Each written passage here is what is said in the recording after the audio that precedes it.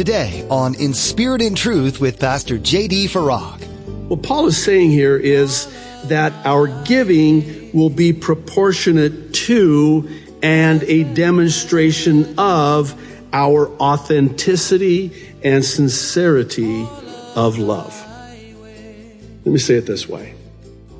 Show me someone who loves, and I'll show you somebody who gives. Loving equals giving. You're listening to In Spirit and Truth, the radio ministry of Pastor J.D. Farag of Calvary Chapel, Kaneohe.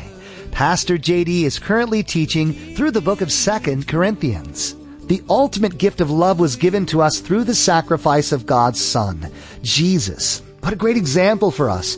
Giving is an act of love. And as Pastor J.D. explains, it is in direct proportion to the sincerity of our love for others. Giving can be expressed in different forms, so we shouldn't wait until we have an abundance to experience the joy of blessing others through the gift of giving. Now, be sure to stay with us after today's message to hear how you can get your own copy of today's broadcast. Subscribe to the In Spirit and Truth podcast or download the In Spirit and Truth iPhone or Android mobile app. Now, here's Pastor J.D. with his continuing study, Money and Giving. This brings us to verse 5, where we see that giving is God's will. Here, Paul of the other churches says they exceeded his expectations, giving themselves, and you need to pay particular attention to this, first to the Lord. They gave first themselves to the Lord, then by the will of God also to them.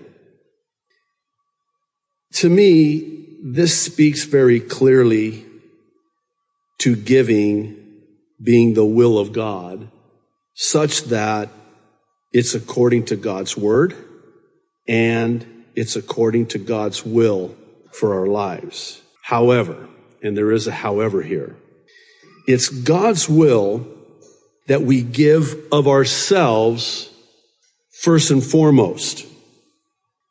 I suppose you could say it and see it as a prerequisite to our giving of our time and our treasure and our talent to the Lord. We must give ourselves first and foremost to the Lord. Story is told of an offering that was being taken during a revival in Africa. And a brand new Christian told the man that was holding the collection plate to put it lower. Lower, lower, lower, he said, until the offering plate was on the ground. Then he stood up and stepped in. This man understood. This brand new believer got it. He gave himself. Here am I, Lord. Here am I. Do with me as thou wilt. I think of Job, who would say, though he slay me, yet will I praise him. I think of Esther. They're fasting, they're praying. She's risking her life going to the king. And she says this to Mordecai, if I perish, I perish. So be it. The Lord gives and the Lord takes away. Lord, do with me as you please. I am not my own. I belong to you. Giving of myself first and foremost. Boy, I tell you, when that's in place, everything falls into place. When we belong to the Lord, we give ourselves to the Lord, everything else falls into place. This is what Jesus said in that well-known verse in Matthew's Gospel, chapter 6, verse 33. Seek ye first the kingdom of God and his righteousness. And when you do that, then, and only then, will all of these other things be added unto you. Romans chapter 12 again, this time verses 1 and 2. For those of you who were with us when we were going through the book of Romans, chapter by chapter, verse by verse, you might remember I had to go through and teach this 2 times, and I still didn't feel that I really taught well these 2 verses there, just so packed, so full, so powerful. Let me read verses 1 and 2, Romans 12. The Apostle Paul, by the Spirit, says, therefore, I urge you, brothers and sisters, in view of God's mercy, to offer your bodies as a living sacrifice, holy and pleasing to God. And here's why. This is your true and proper worship. Do not, verse 2, conform to the pattern of this world. Carries with it the idea of being kind of pressed into the world's mold. Instead, be transformed, not conformed, but transformed. How? By the renewing of your mind. Then, and only then, I'll add, you and I will be able to test and approve what God's will is, His good, pleasing, and perfect will. You know, you hear oftentimes about God's permissible will and then God's perfect will. And I always wonder about God's permissive will. In other words, God is going to permit. It's not His best. It's kind of like, okay, that's God's permissive will. I see it way down here. And then in contrast, I see God's perfect will way up here. You're still in God's will, but that's not His perfect will. Listen, if you're anything like me, and I suspect that in many ways you are, I don't want to be in His perfect will. Permissive? It sounds so much lower than that which God desires for me. He wants for me to be in His perfect will, and that'll never happen unless and until I present myself as a living sacrifice. One has well noted that you have a problem with living sacrifices. Listen, dead sacrifice is no problem. The sacrifice is dead. It's not going to fight you. But we got to present our bodies, ourselves, as a living sacrifice. Easier said than done, I guess you could say. Because there's that part of me, innate within me, the sin nature, so prevalent and pronounced in me, fights at this. The very notion of this, I resist it. I fight it. I want my will, not God's will. And until we're broken on that altar as a living sacrifice, we will never taste from the cup of all that God has for us. This brings us to verses 6 and 7, where we see that giving is an act of grace. In verse 6, Paul tells them how they urged Titus, just as he did earlier, to bring also to completion this act of grace. And then verse 7, he says that since they excel in things like faith, speech, and knowledge, that they should also excel in this grace of giving. This is what one has called sanctified sarcasm on the part of the Apostle Paul. It's like he's saying to the Corinthians, you guys boast in how you excel in these things. You excel in faith. You excel in speech. You excel in knowledge. Well, why don't you excel in giving? That's a sanctified shaming of these Corinthian Christians. And again, their unwillingness to give was at their own peril. They were robbing themselves of that which God had for them because of their unwillingness to give.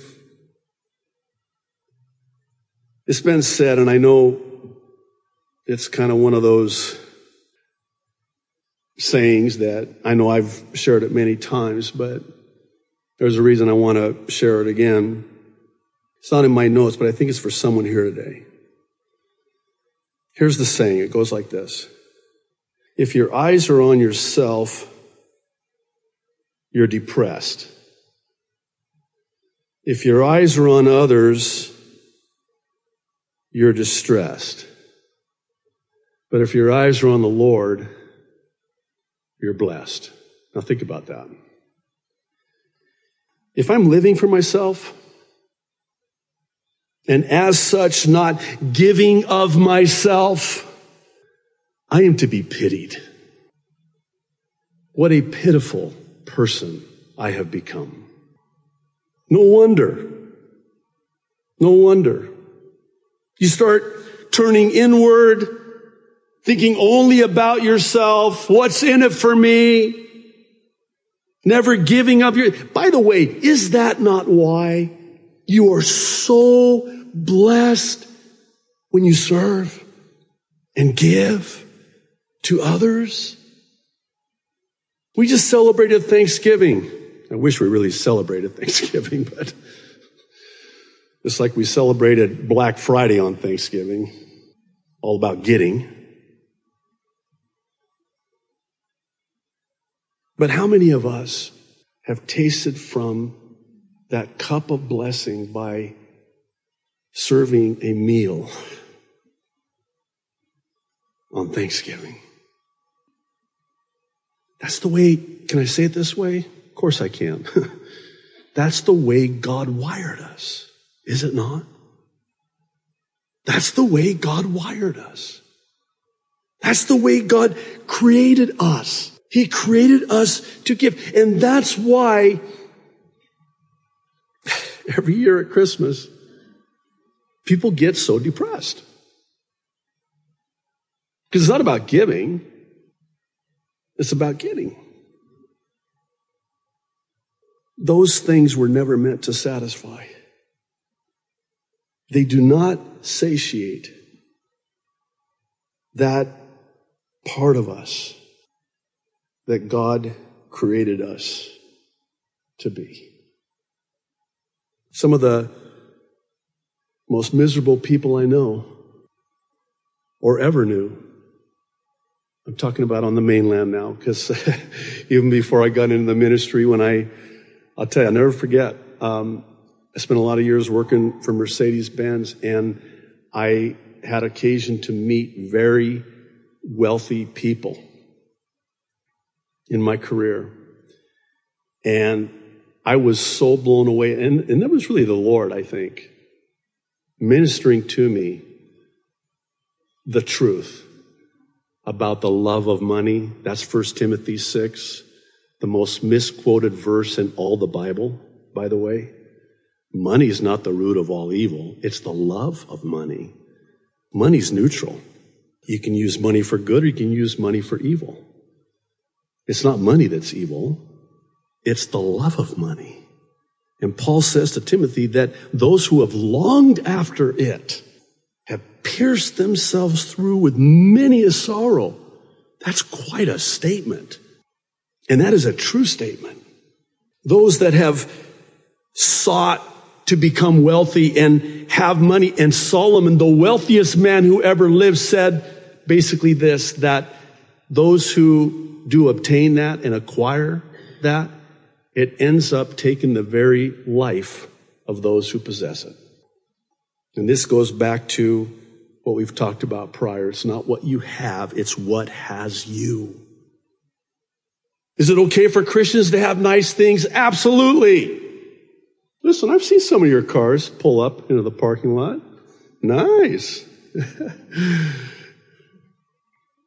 I used to drive nice cars like that once upon a time. Nothing wrong with it. Have it, don't let it have you. I don't know if you notice this or not, but Paul refers to giving money in terms of grace 4 times in just the first 7 verses of this chapter. Why? Maybe more importantly, the question is how?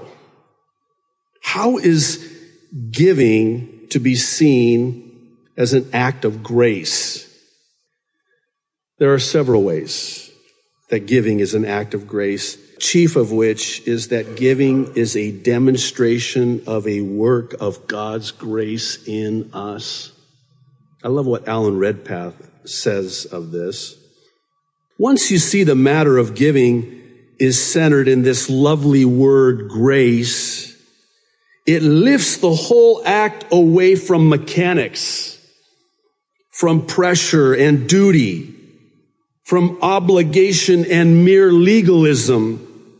It lifts us up into the most lovely atmosphere of an activity which seeks by giving to convey to others all that is lovely, all that is beautiful, all that is good, all that is glorious. What a lovely word this word is.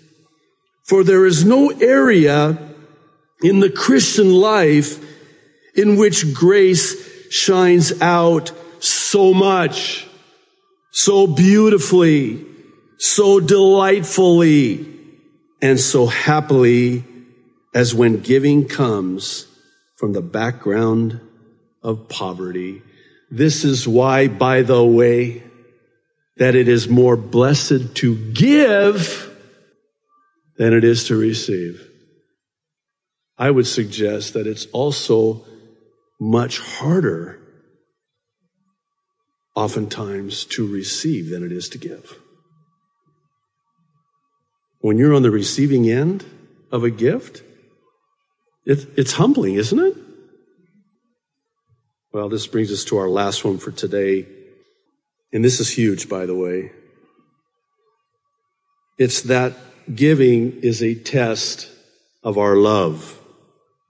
In verse 8, Paul says he's not commanding them, but instead he's testing them.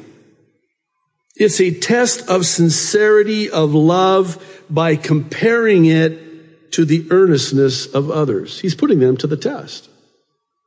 In verse 9, he uses Jesus himself as the example of, though being rich, for our sake became poor, so that we, through his poverty, might become rich. What is Paul saying here?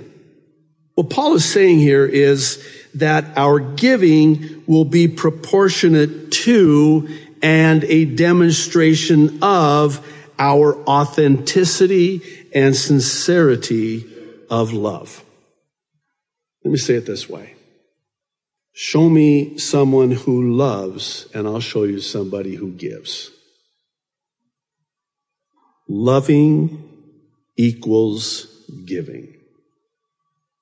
Is that not true again this time of year? We give to those whom we love. I'm going to close with what is arguably the greatest and grandest example of how giving is because of love. It's the gauge of love, or if you prefer, the test of love. And it's the most famous verse in all the Bible. And it's right there Right out of the chute. John 3:16. For God so loved the world that he gave.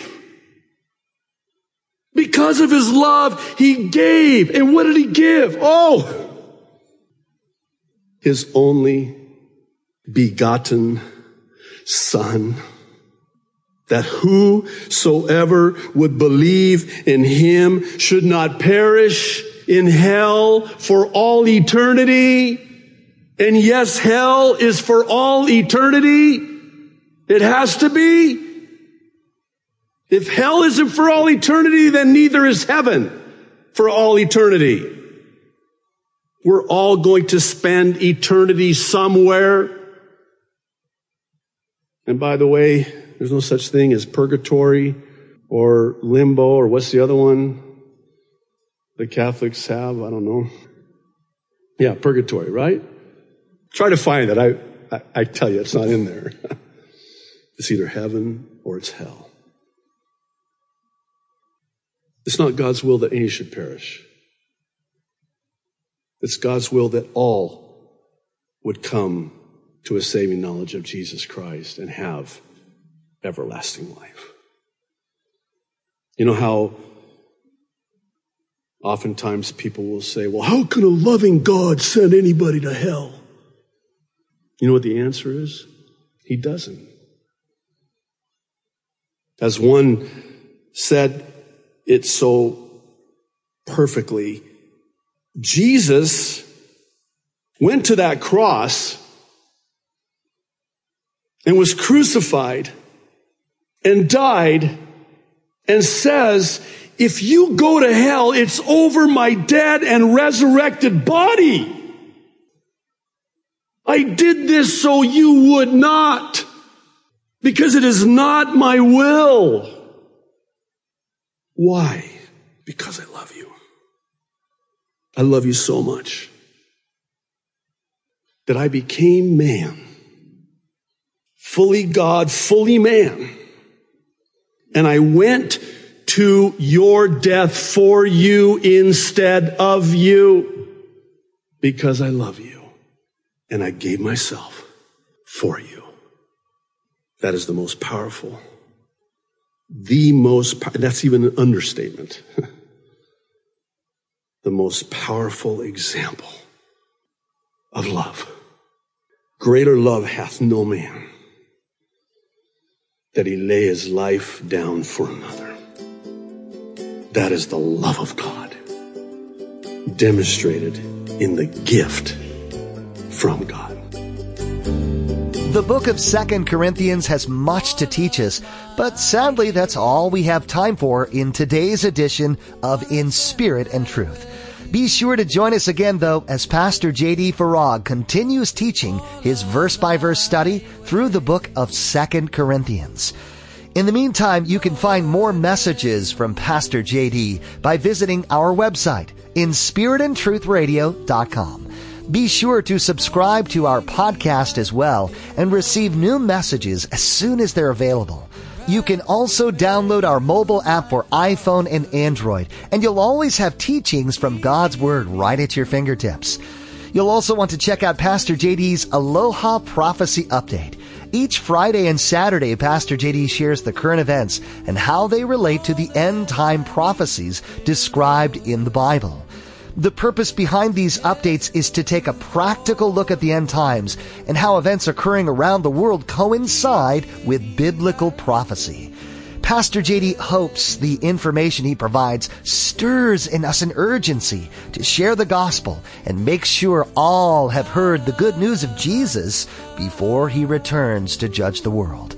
There's much to learn each week, and Pastor JD does a great job of getting us the information we need. You can find new and previous updates by going to our YouTube channel. Just search the Aloha Prophecy Update on YouTube. We hope today's message has touched your life and left you craving more from the Word of God. Join Pastor JD next time for another in-depth look at the book of 2 Corinthians, right here on In Spirit and Truth.